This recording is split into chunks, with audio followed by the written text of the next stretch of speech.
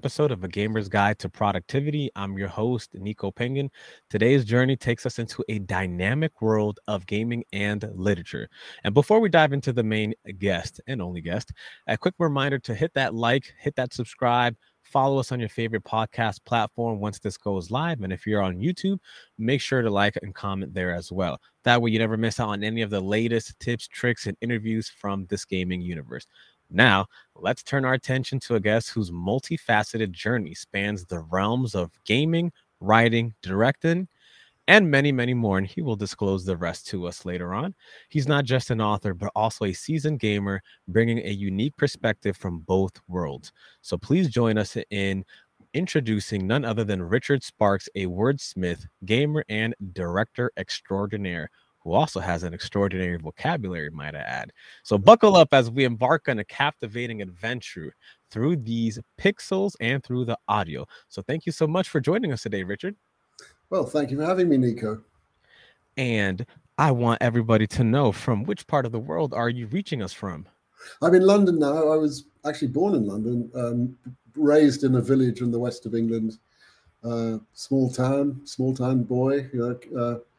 I went to Oxford University, and that's where I first started writing comedy stuff for people. Some of my contemporaries have gone on to have very successful careers as actors, comedy performers, producers, directors, and so on. And then I just kept writing ever since. Sometimes you have to write crap for money, and sometimes you're lucky enough to have a really great run with a nice piece of work that everybody loves to be involved in. So it's been a bumpy but a very interesting ride, and I'm very lucky to have had the opportunities I've had. Now, I live in California, by the way, so I'm just here for the launch of the book.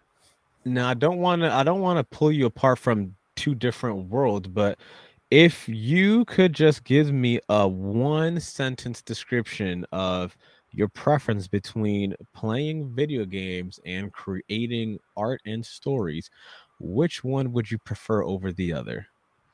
If you'd asked me that question 5 years ago, before I started writing this series, I'd have said, I'm kind of done with writing. I mean, I love it. I never stop, but I'd rather just get back into whatever game I'm playing. And I just gone down the rabbit hole in so many of the great games, whether they're my particular favorites are the sword and sorcery titles in magical worlds, but I also love the outer space games. Things like Mass Effect 2 and 3 were great. They didn't land the ending particularly well, but that quite often happens with Game of Thrones TV series didn't get the ending particularly well. Agreed. Endings are hard. Yes. You've got to think of your ending before you do anything else. As soon as you've had an idea, figure out where it's going to land. It's not necessarily the end of the plot, but where it lands, and then you work backwards from that. Very, very important for people to work out their endings first. You don't have to work out the rest. You can do your storyline as you go along, your synopsis, but figure out the ending, because there's no point in starting off writing a great idea if you're just going to be at the same place that the reader is. You got to be ahead of them, even if you don't know what's happening in the 400 pages before you get there. Right, makes sense.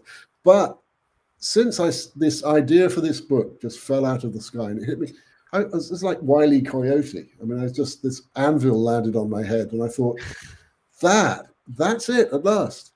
After all these years, I mean, I had tried to write fiction before, written some things that were okay, but I got to tell you, I'm so glad none of them were published.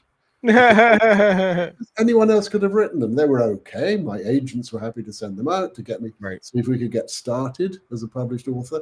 But nothing like this. This is the real thing, and it would, it's all part of the learning curve. Right. Very important to make your mistakes, and you learn from your failures. But now I just don't have the time to play. I wish I did. I kind of miss it. I miss one of the guilds I was running with in one game. And this is a PvP game. You're 24 of you blundering around, getting up to mischief. People all over the world. We had drunk Fridays where I'd just be weeping with laughter. It'd be 10 o'clock on a Friday night in California, and other people, it'd be 6 in the morning to them. And we had a really crazy woman who led us. She was just great. She had a wicked sense of humor. And by the end of the night, we're getting wiped more times than we win anything. But the companionship, the fun, it's just extraordinary.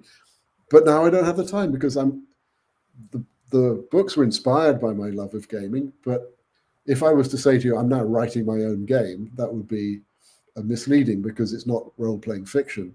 It just came out of these amazing worlds that the developers have built for us, the beautiful pictures, the landscapes, the mythology. And I just thought, what would it really be like to be this guy, this heroic young battle mage that I was running as my main avatar, we just call them as gamers.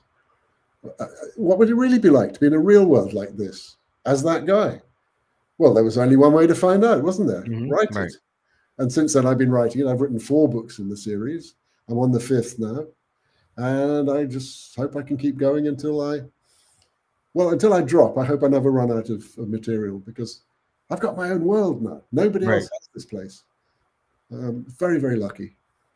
Now, were there any specific games or genres that you would say that influenced the approach to storytelling in your writing and directing? No. Look, the weakness with every game is the storytelling, and I'm not saying that to disrespect my fellow writers, because there's the Writers Guild of Great Britain next week is where I remember they're having a symposium about game writing. It's a skill, it's a distinct genre of writing, but it is limited. It's limited in a way that script writing isn't limited, and in the way that narrative writing isn't limited, because every quest is written in advance. Even if you make different choices, you're still going to end up at one of several places you could end up. Right. The open world games that you wander around in seem limitless. They are. They're just amazing. You can go and spend hours in them just building a house or talking to your friends. You don't have to do combat if you don't want. Right. You can go and sit down and talk to a unicorn. It depends on the game. But the quests, in the end, we all know this. The quests boil down to there are only 2 quests, whether it's in outer space, whether it's in Yakuza Japan or steampunk London or some sword and sorcery Middle Ages. There are only 2 quests. Kill and FedEx. Go and kill something, go and fetch something. Right. So however it's glossed and dollied up and made beautiful by the writers and the developers and the designers, after a bit, it gets to the point where you go, I'm just doing the same thing again. In the world of narrative writing, you're not bound by that, because you're using a tradition that's been around for thousands of years. And basically my books, part of the enjoyment in writing them, I hope in reading them, is you're going, what the F is the quest? Right. What's going on here? Our hero is, he's baffled. He's these riddles and these mysterious poems and these things crop up and these, you can't write that in a video game. It just simply isn't a form in which that works. In narrative fiction, the audience is completely used to this. Think of a whodunit. You just follow along behind the detective, trying to figure out what he's seeing. And you're 3 steps behind Sherlock Holmes, but at the end you go, oh yeah, that's amazing. Yeah, you got that. Sense. So you can do this in narrative writing, and people, if I'm stuck in a game and I can't figure out how to open the door or sort the puzzle out, I'll just Google the answer if I get bored. Well, you can't do that with a book. No, you can't. Many purists will never Google an answer, and good for them. But sometimes you only have an hour to play, and you want to get through to the other side to see to get the thing you need or whatever. Exactly.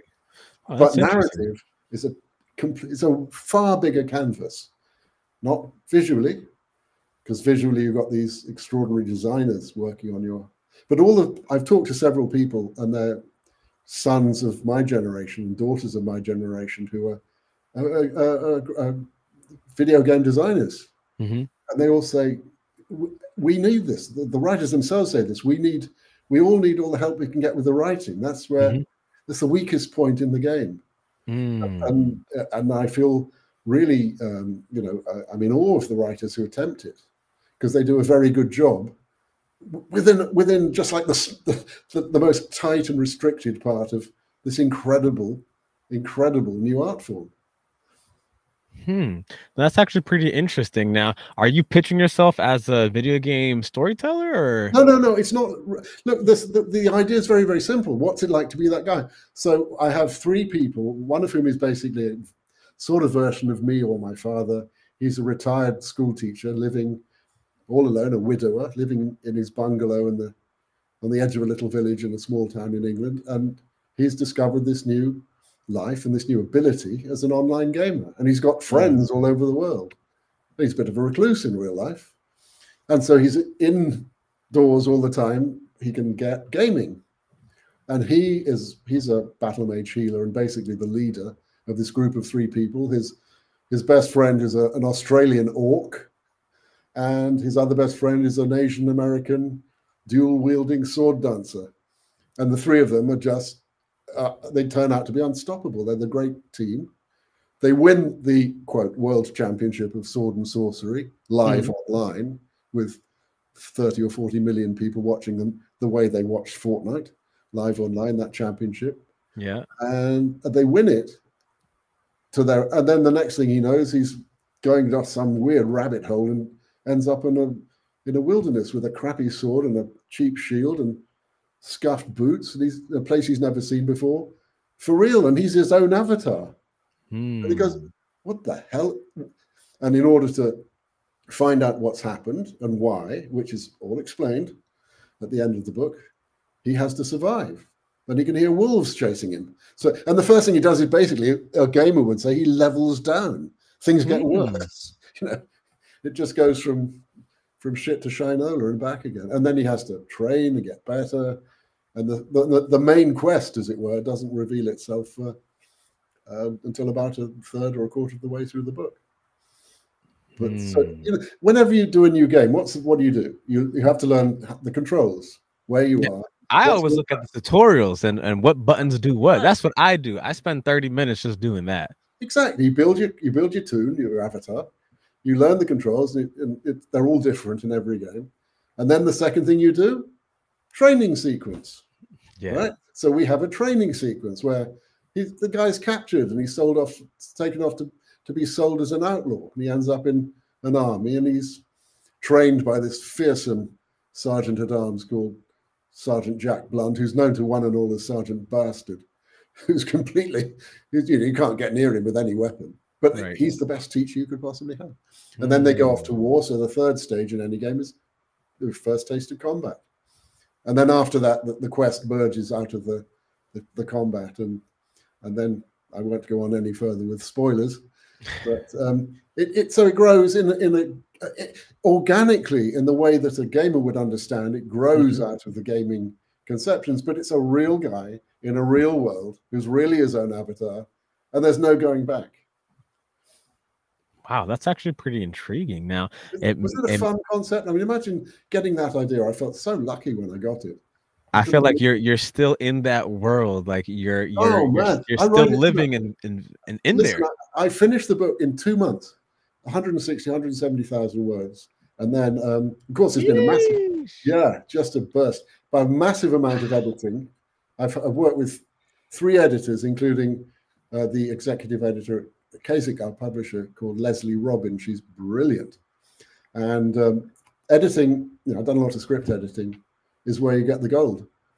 So in those years, I've also written the 3 sequels. I'm now writing the 5th. I can't get enough of it.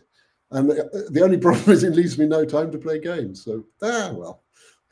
No, that makes me think, just to steer it to this one question, do you feel like there is any particular life skills or lessons that you've gained from playing video games that you've applied to real life? Absolutely, unquestionably. But it's not. You don't need to limit it to being video games. Children learn through play. I mean, it starts at age 0. You're learning through play. You're learning through games. What do generals in armies do? They do war games. They do complicated war games. Sports are games, are strategies that we watch, that we participate in. And sitting in the classroom learning is one thing. But when you're taken out by your school to go and watch a game or to go and watch theatre or something, that's that's when you do a lot more learning than people realize. Hmm. Gaming, video game, well, it's all part of that tradition of games. And I think, yes, I mean, obviously, I couldn't have written these books without those designers who've given us these amazing games. And I'm so grateful to them. That opened my eyes to where I am now. So particular lessons, no, but in general, I owe them everything. Now, would you say that because video games is a simulation for those real life situations, that you essentially constructed a simulated world with words that almost is similar to games, which wow. Would you say that that's what you did with that you created? No, but I think that's a brilliant analysis, Nico. A simulated world created with words. I mean, that's what every writer of fiction does. And that's what the video designers do, a simulated world created with pixels. And, you know, you look at the great work, the first great work in the English language is Beowulf. Loved it. It's unreadable now unless you have studied Anglo-Saxon. But I mean, you can read it in Seamus Heaney's translation. It's a fantasy. It's got a dragon. It's got a hoard of gold. It's got a monster who invades them, kills all the warriors, and then the hero comes and dives down to the bottom of the lake and kills its mother. And that's not realism. Right. Look at the Arabian Nights. Look at the Ramayana. Look at all the myths from all the continents: China, Africa, India, the New World. The myths, all religions, with respect to people. I'm not trying to insult religions at all, but they're all stories. They're legends that we tell each other. They could all be completely perfectly true.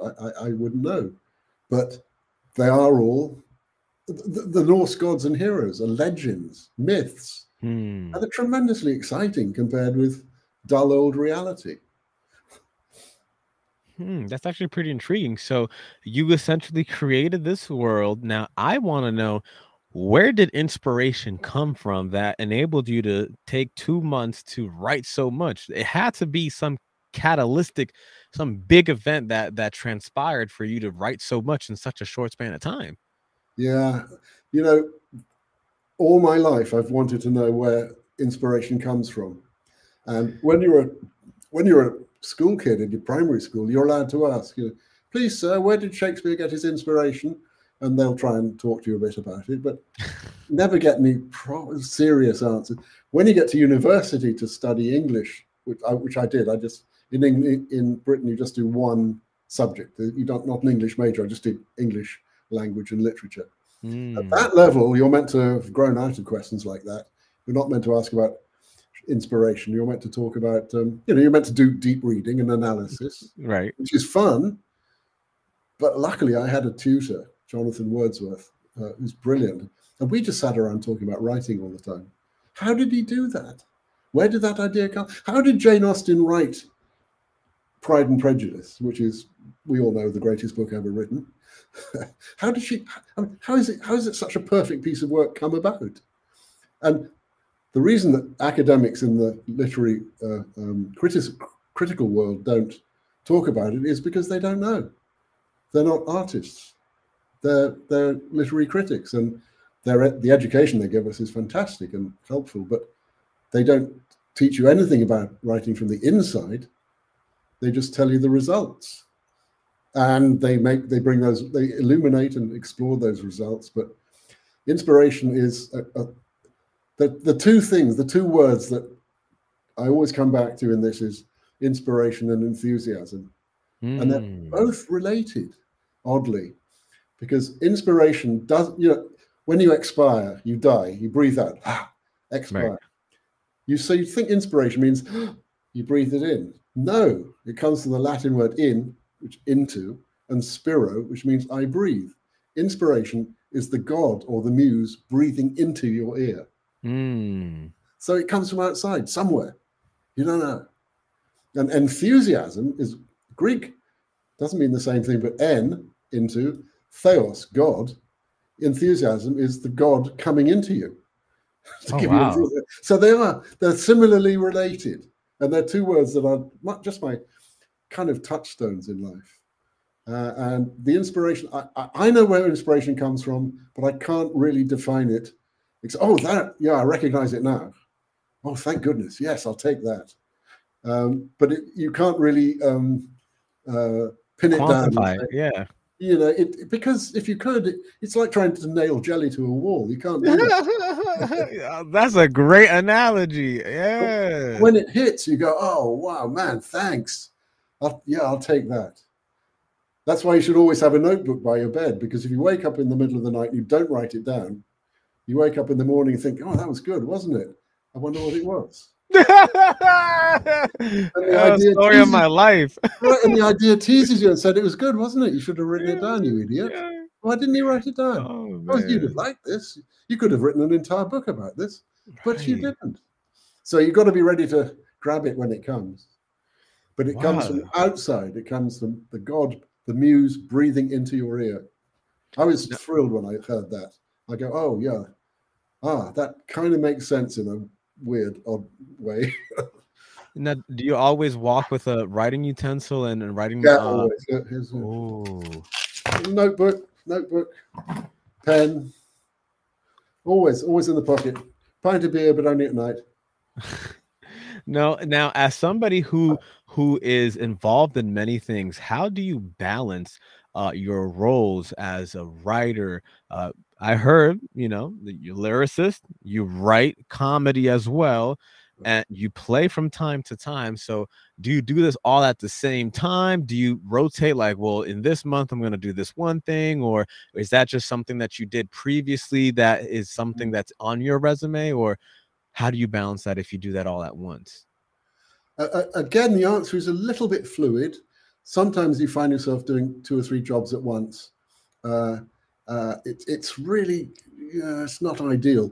I like to be writing one thing at a time. Recently, I've had a TV series that I put together a few years ago come out of the grave, and producers and people want to do that. So I had to do a certain amount of rewriting and editing and write a new pilot script while also on the new rock books. And that was okay because they were needed. They really wanted it. But usually I just like to concentrate on one thing if I can. How do you balance it? You just do the things, the only thing that matters is doing good work. And my attitude is I love work. I just love it. And I'll tell you about a friend of mine who's published about 80 million novels, I think she's sold. But I only want to do what I want to do because I love it. Right. So, for example, I like cooking. I actually like doing the dishes after dinner. I cook for my wife and me. She goes to bed early. I start writing. Or before I started writing these books, sitting down and getting into a 6-hour game playing session. Hey.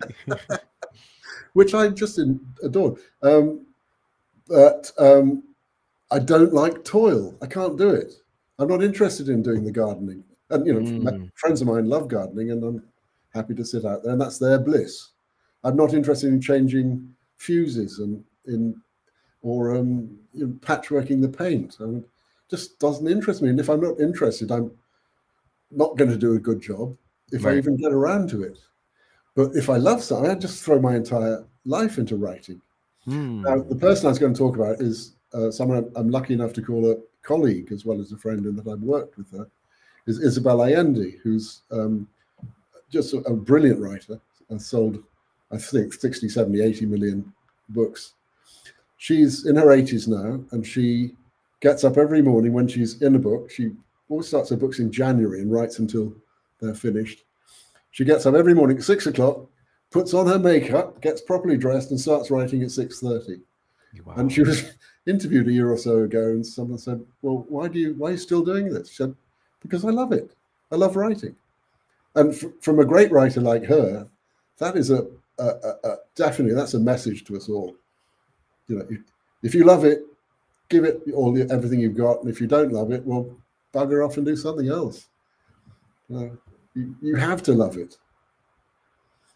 Now, before I ask the next question, I do want everybody that listened, where can they go to find more about you, more of your material, the books that are coming out, as well as the ones that have already came out, so that way they can support you?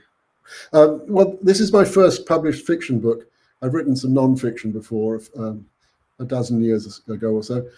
The book is called New Rock, New Role, ROLE. Get it right? You know, a planet is a rock, like Third Rock from the Sun, and we play role-playing games. So New Rock, New Role kind of fits. Have you seen the cover, by the way? Yes.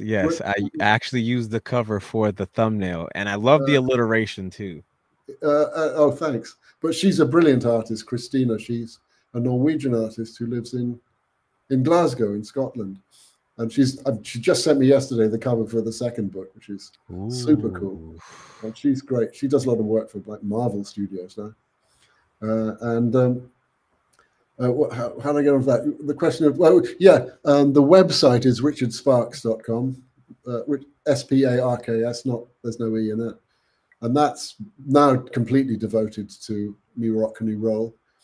I've written 4, as I've said. Those are all backed up for the editor and me to work on. They'll be coming out once a year from now on. And currently floundering around in the 5th, trying to figure out what's going on.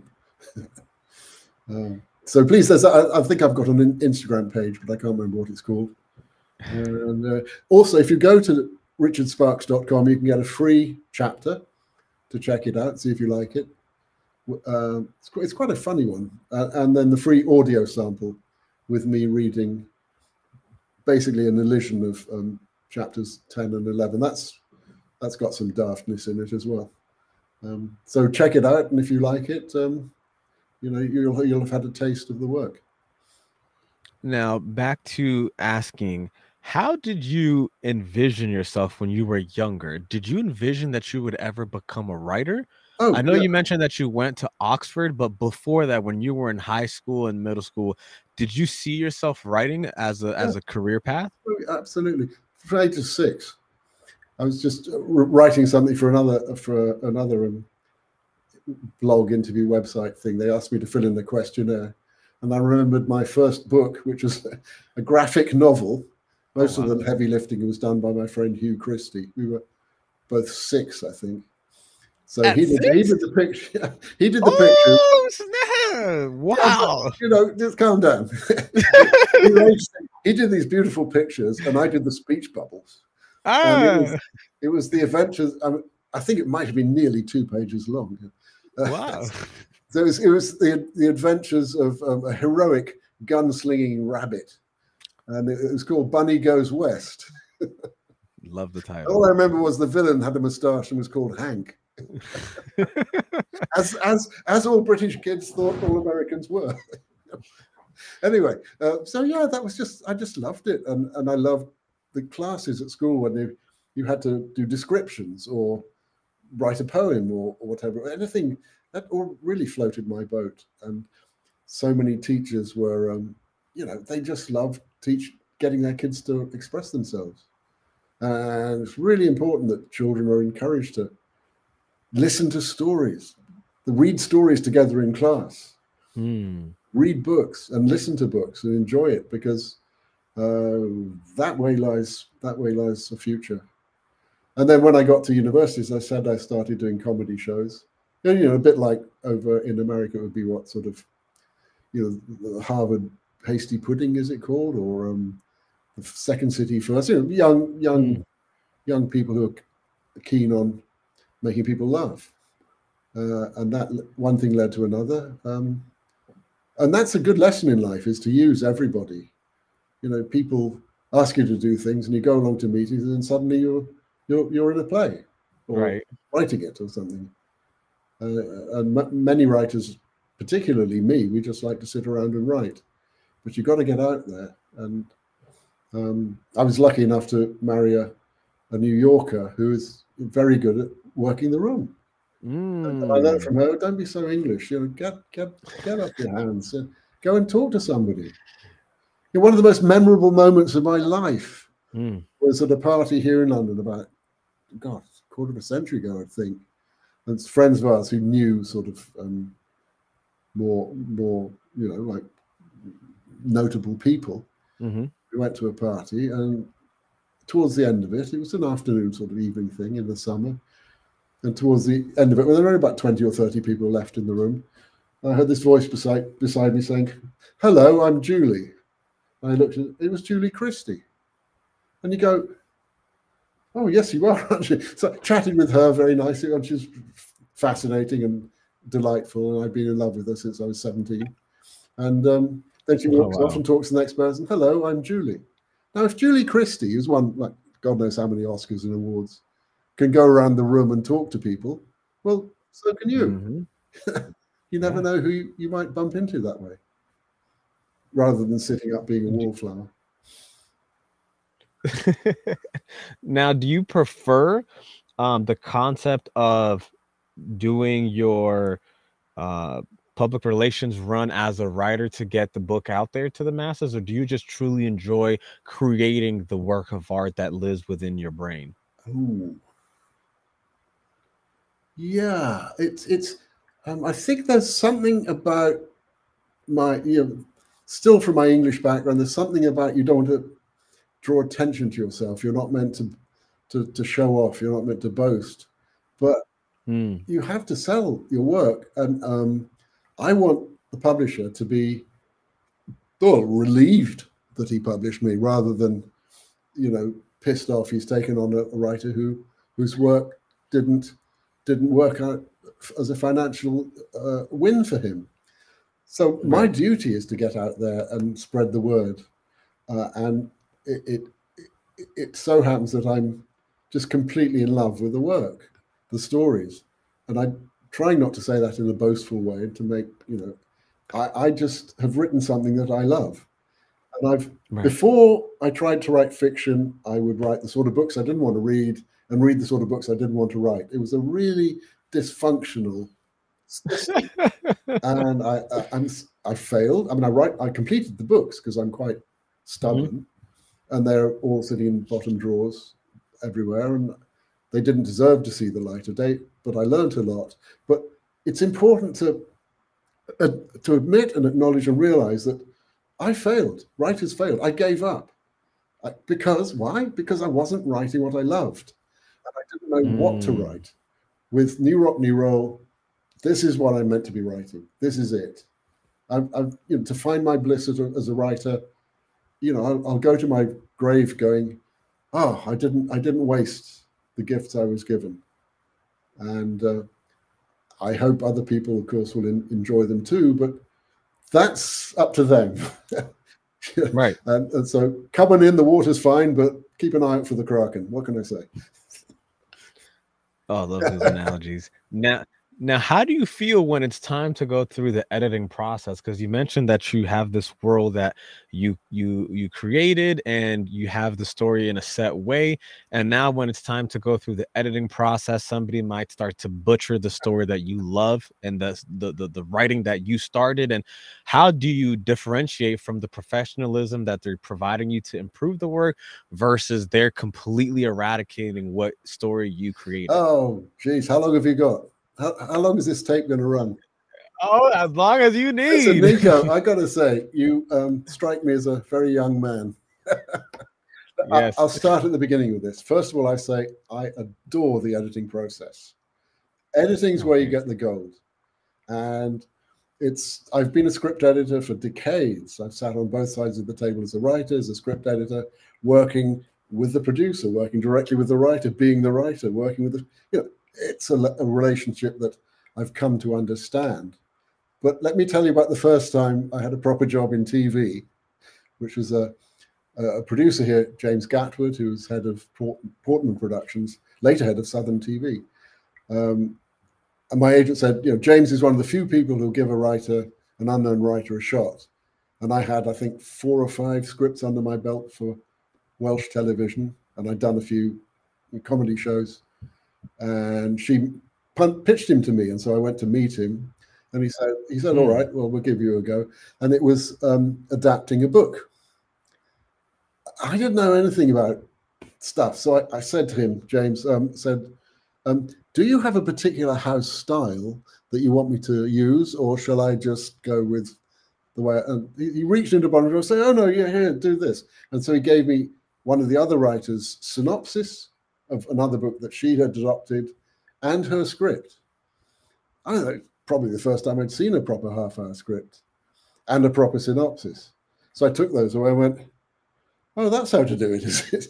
Well, this is easy. I can do that. So I wrote the synopsis, took it back to, it was from a well-known children's book by a writer called Enid Blyton. It's a series called The Famous Five. And I wrote the synopsis, took it back and said, okay, yeah, that'll do. You know, you can have the script.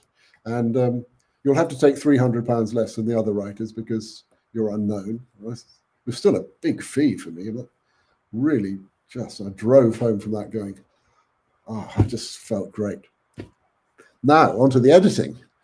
I finished the script as soon as I could, sent it in to him, got the call, James would like to meet you on such and such a day. I go into his office and he's all very nice. He said, great job, very good, it's so nice. All right, now for your notes. And I thought, notes? What is somebody's giving me notes on my immortal words. Dun, dun, dun. So, and he opened the page. It was one of those times when it had the cardboard cover with the cutout and the title, and turns it over. And the first page was just covered in blue ink. Things circled, lines, writing here, crosses out, things through there. And it looked like the fucking Battle of the Somme. Am I allowed to swear? I'm sorry. Yeah, go for it. I just felt as if a velociraptor had reached into my stomach and torn out my kidneys. I mean, what is going on here?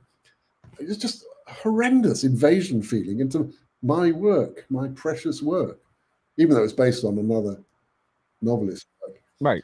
And I knew enough to shut the F up and just take your notes and do it. And so it went through it. It's like 15 minutes of agony going through a 30-minute script, going through everything. Oof. So I just wrote everything down and said basically yes or no, sir. 3 bags full, sir. So I went and then so I sort of tottered off home. This is the time I drove home going, and I got home and I thought, okay, well, you've got to do this. So I took the notes and I figured out what he wanted and I figured out what he was saying and I got the whole point that, okay, look, these words aren't going to be mine when the actor says them. They're going to be the actors. Right. It's a collaboration. Come on, Richard, get your head in the game. So I did the second draft, sent that in, got the call. James would like to see you tomorrow at 3:15 or whatever. Go in there. The whole script, there were like 6 blue pencil notes in the entire 30-page script. And boy, did I feel good going home after that. He said, I said, I'll fix that. And then he gave me the rest of the series to write, along with my the lady who became my partner in the second series, who did most of the scripts for that. And she became head of our Writers Guild for twice. So it's an incredible education, but you just have to get over this idea that being edited is any kind of a problem. These people are there to help. And look, I say to myself, and this is completely untrue, that there's no such thing as a bad note, because of course there are bad notes. But the way to look at it is, if somebody gives you a bad note, maybe you didn't explain it right. Maybe you didn't put it in the way that they could understand it. This is a busy studio executive. They need help to understand it.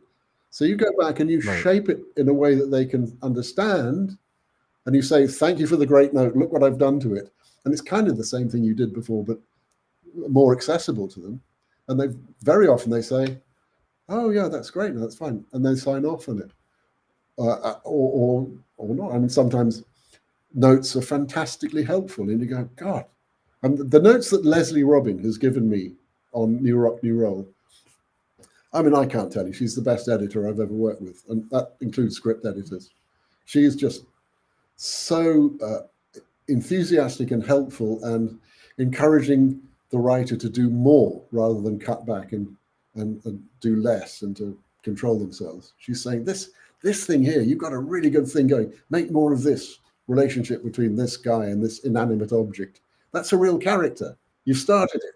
Go further. And you go, yeah, that could be fun. And if you as an ignorant writer in that first meeting with James Gatwood, I didn't have that open-mindedness. I was defensive. Once you get over that, it's cool.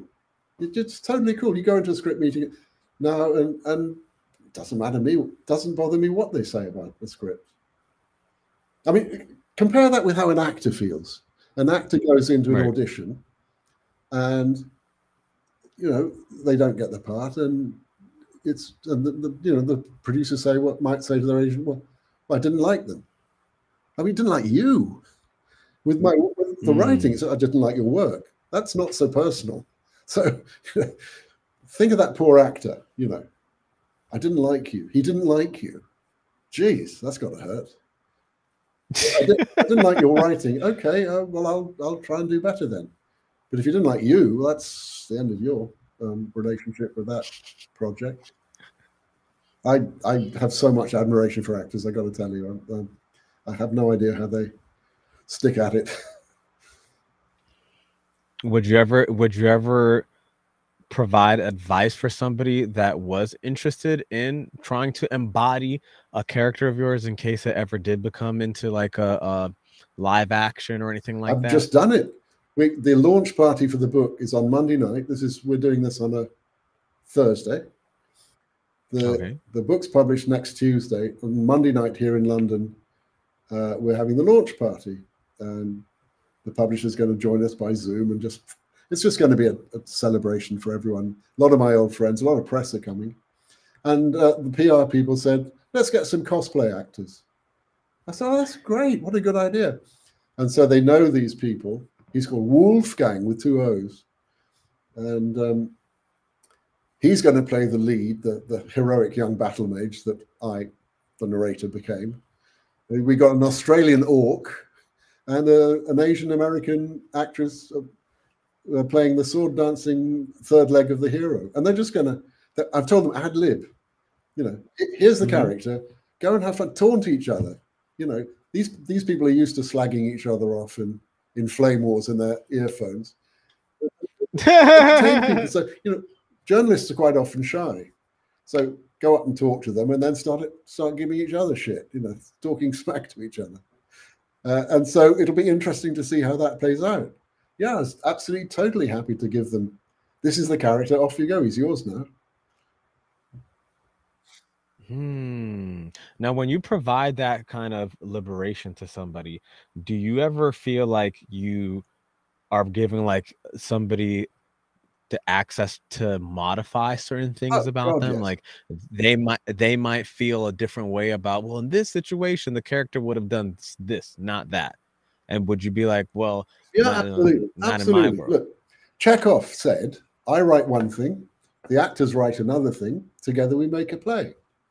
It didn't mean that the actors write the dialogue. It just means they create the part.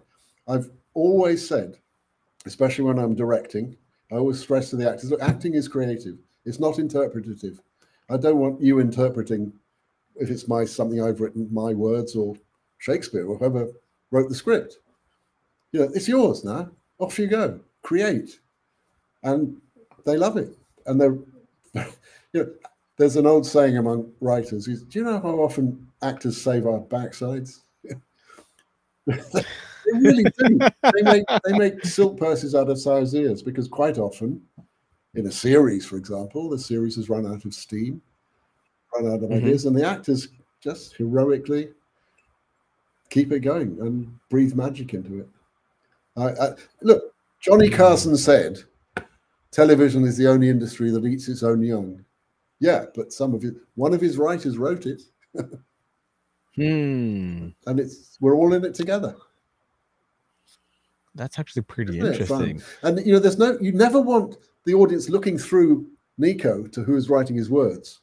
You don't want people looking at some actor thinking, who wrote that? You want them to be lost in the moment. This guy on stage, this character, this person, you don't even see him as an actor anymore. You see him as the guy. And it goes like this, and you're entranced, and you don't think about who wrote it. You're in the moment. Is that your writing process, being so enthralled within that moment that you're looking for those words that are describing that imagination of yours? Completely. Yeah. When you trip out on the writing, it's the best. It's funny, a lot of the times you're making up names in fantasy. And when I can't think of the name, I know I'm not doing it right. When the name comes like that, you go, oh, you've written a paragraph before you even notice how good the name is. So yeah, go. Right. It doesn't always happen. I wish it did. Often it's a struggle. Often it's you have to. Philip Pullman said,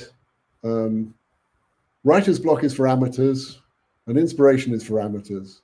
And he means it well, but come on, he says, you've said you're going to do your 500 words a day. Just sit down and write them.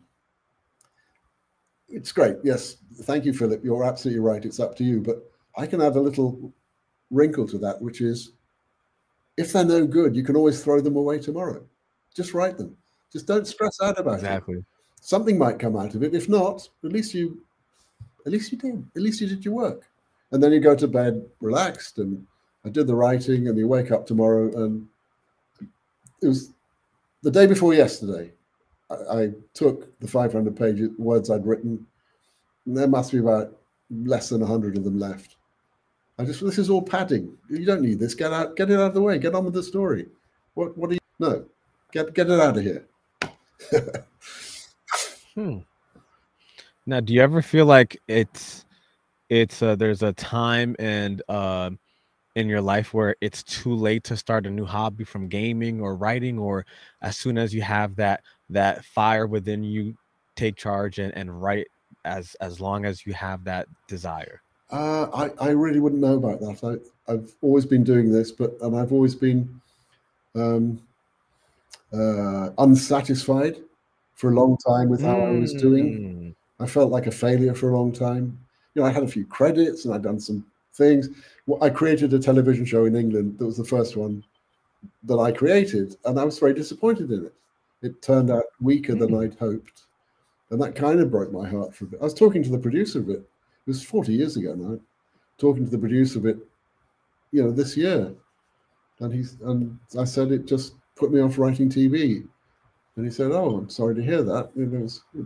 We got 2 series out of it, and I stepped away from writing the second season because I'd run out of enthusiasm, but they still paid me a fee for the script, so I'm hugely grateful. But all that matters is doing good work. That was work that was at best mediocre, and that's disappointing. So you learn from your failures, you learn from your successes. It's no, I don't think it's ever too late. Never. It's never too late to start. It's never too late to revisit something you've tried before, or to go off and try something else.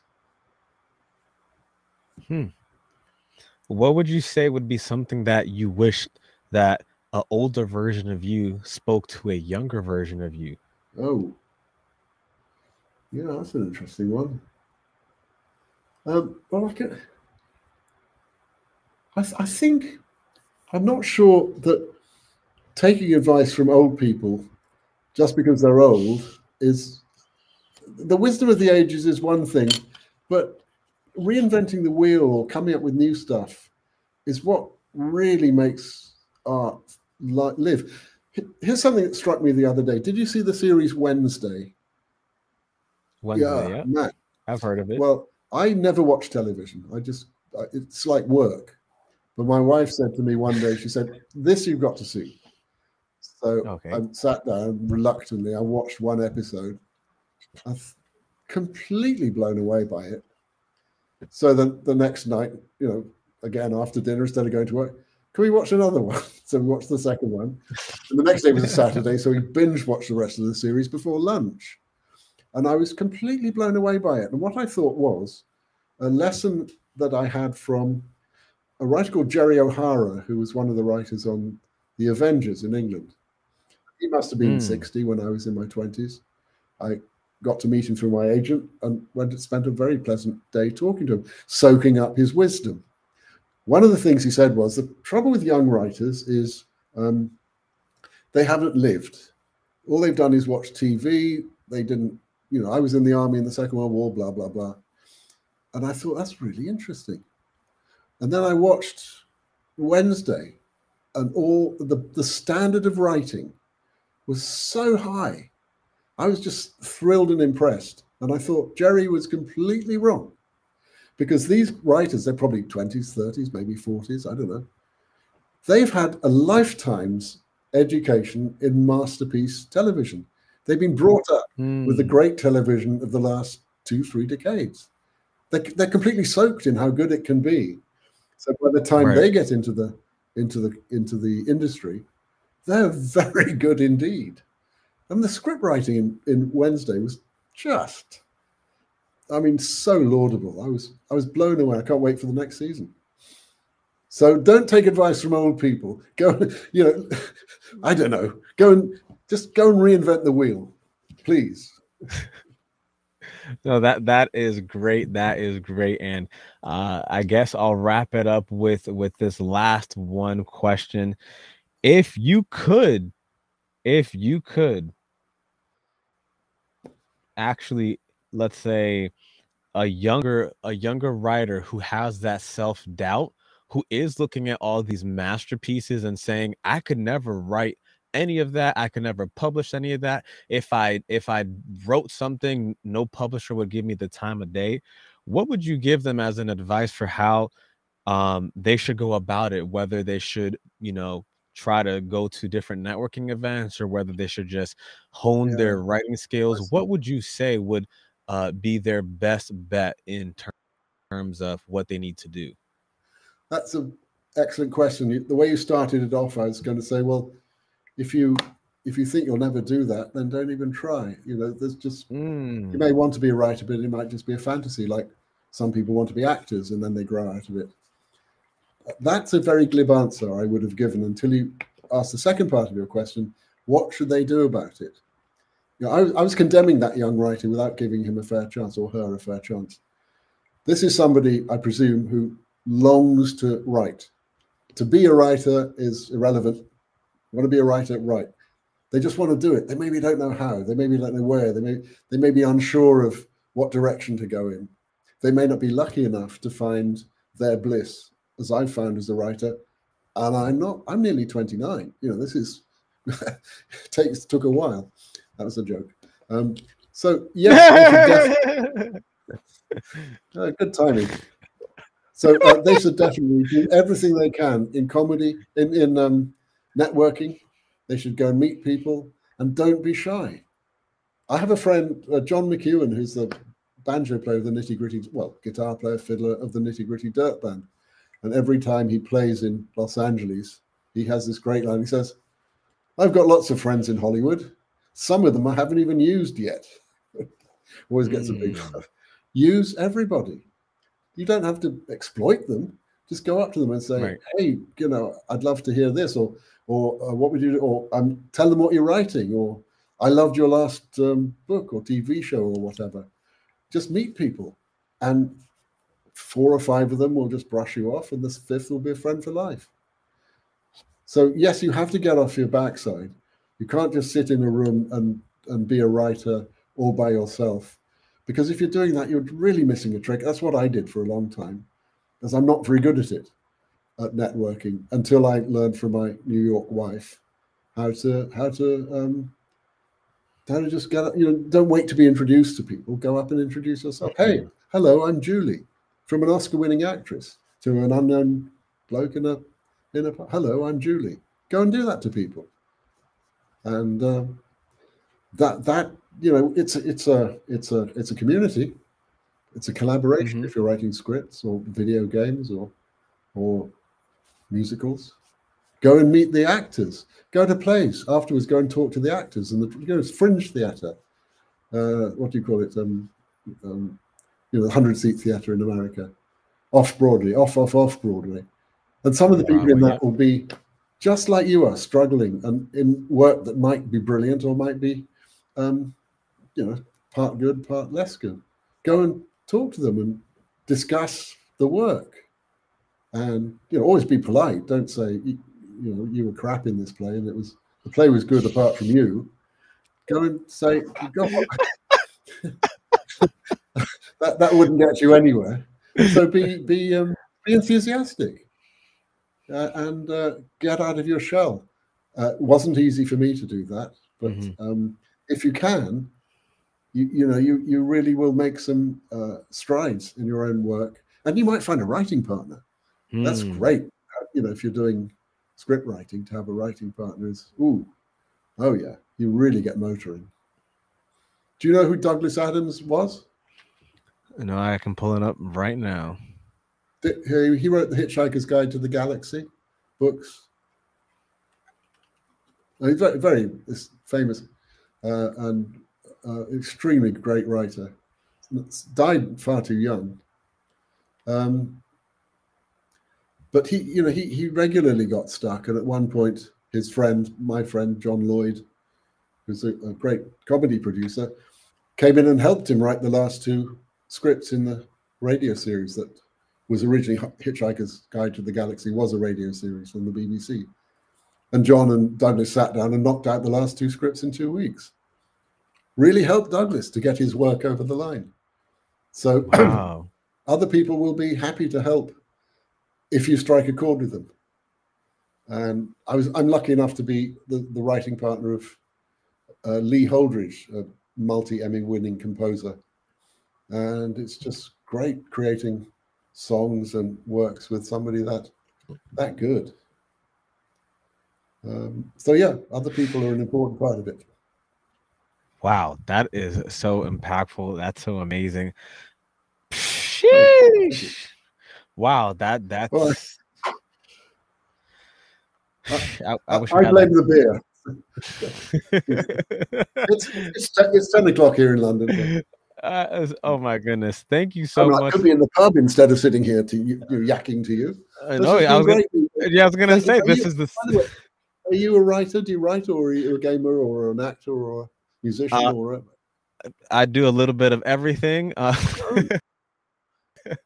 So I do podcasting. I love the ability to extrapolate information from others. Yeah. I always feel like listening to somebody explain their writing process, explain their passions, explain what turns their motors on, what really truly inspires them, where the muse comes from. It enables me to tap into and almost really feel. Oh, you're frozen. Like in the beginning of the interview, your world. Oh, can you describing how you came up with your book and how you were I could still see that you were living. I do have some sci-fi books, and it was something that came to me, and I wrote it just on a whim. And when I speak to other individuals and I get your writing process, it really humbles me to understand how you're supposed to be doing it in terms of the writing aspect, in terms of the networking aspect. But as mentioned, I do a little bit of everything because I just can't sit still.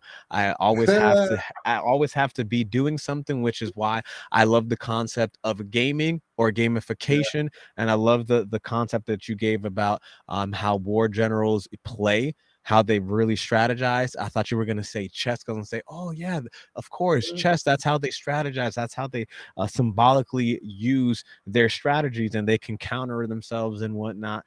But yeah, I truly love the fact that you were able to explain so much of your rich history, so much of where you come from, where you got your writing prowess from, as well as the fact that you're just in England for visiting for your book. That is amazing, because a lot of people don't understand how powerful words are, how much information can actually change people's lives, as well as how one conversation has the power to go from, you know what, I'm just writing for fun to I'm writing for a whole TV.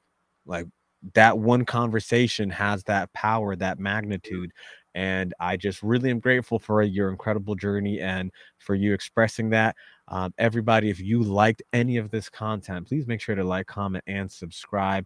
Make sure to check out richardsparks.com, as well as his book and any of his nonfiction books as well, not just his fiction, as well as his nonfiction. But Richard, last but not least, let everybody know once again your favorite part of the writing process, because I'm gonna try to get as much from you as possible, because I love the passion that you have. The favorite part is when you're flying, when you're getting going. I mean, a lot of experience writing dialogue, and so I love the dialogue heavy scenes when the characters are just, beating the crap out of each other, and things are going wrong, and yeah, it's a real joy to just to be allowed to do this. And when sometimes I write at night, so I might be sitting there, I might be messing around on YouTube watching cat videos, or Billy Strings, who's my new hero, who's God's gift to this world with his music, or watching clips of news. And it says 10 o'clock and I haven't done my words yet. I haven't done anything yet. And then you think, oh, come on, I've got to get on with it. And then you look at the thing where you are and you go, oh, God, kind of there yet. And then you start writing, and then suddenly something clicks. And instead of writing 500 words, you've written 1,200, 1,800. The worst time is when you write 387, you go, oh, God, I still got 123 to go. But then you do that and you fall over the line. And of course, it's just a draft. You knock it into shape later. But yeah, it's nice when it takes off, because a lot of the time you're just running along the runway trying to catch a wind. Right. Yeah, that's the best part, is when you're flying. And when something happens, you go, oh, that's really funny. That's great. I was staying with my sister when I was writing the first book. And I said, look, I'm going to be busy. So I had to have time each morning. I was really flying. And I came to one bit and I just started laughing my head off. And she said, are you laughing at your own jokes? And I said, look, if I don't find it funny, no one else is going to. Exactly. I'm not being self-congratulatory. This situation, it just makes me laugh. Right. He goes, oh, all right. And I said, just shut up. And then, half an hour later, I'd finish and we go out and have lunch. But when it makes you laugh when you're doing it, that's really something. Oh no, I truly thank you so much for providing all our gamers, the audience, the ability to comprehend that extraordinary journey and the insight that you have in A Gamer's Guide to Productivity. Everybody, if you like and comment, just please be aware that this support is going to fuel the podcast. Remember, the more that we share, the more that we learn. So until next time, keep dreaming big, keep gaming strong, keep pushing those boundaries, and finding the balance between gaming and productivity. This is Nico Penguin signing off from A Gamer's Guide to Productivity. Thank you so much once again, Richard. Okay? Oh, thank you for having me, Nico.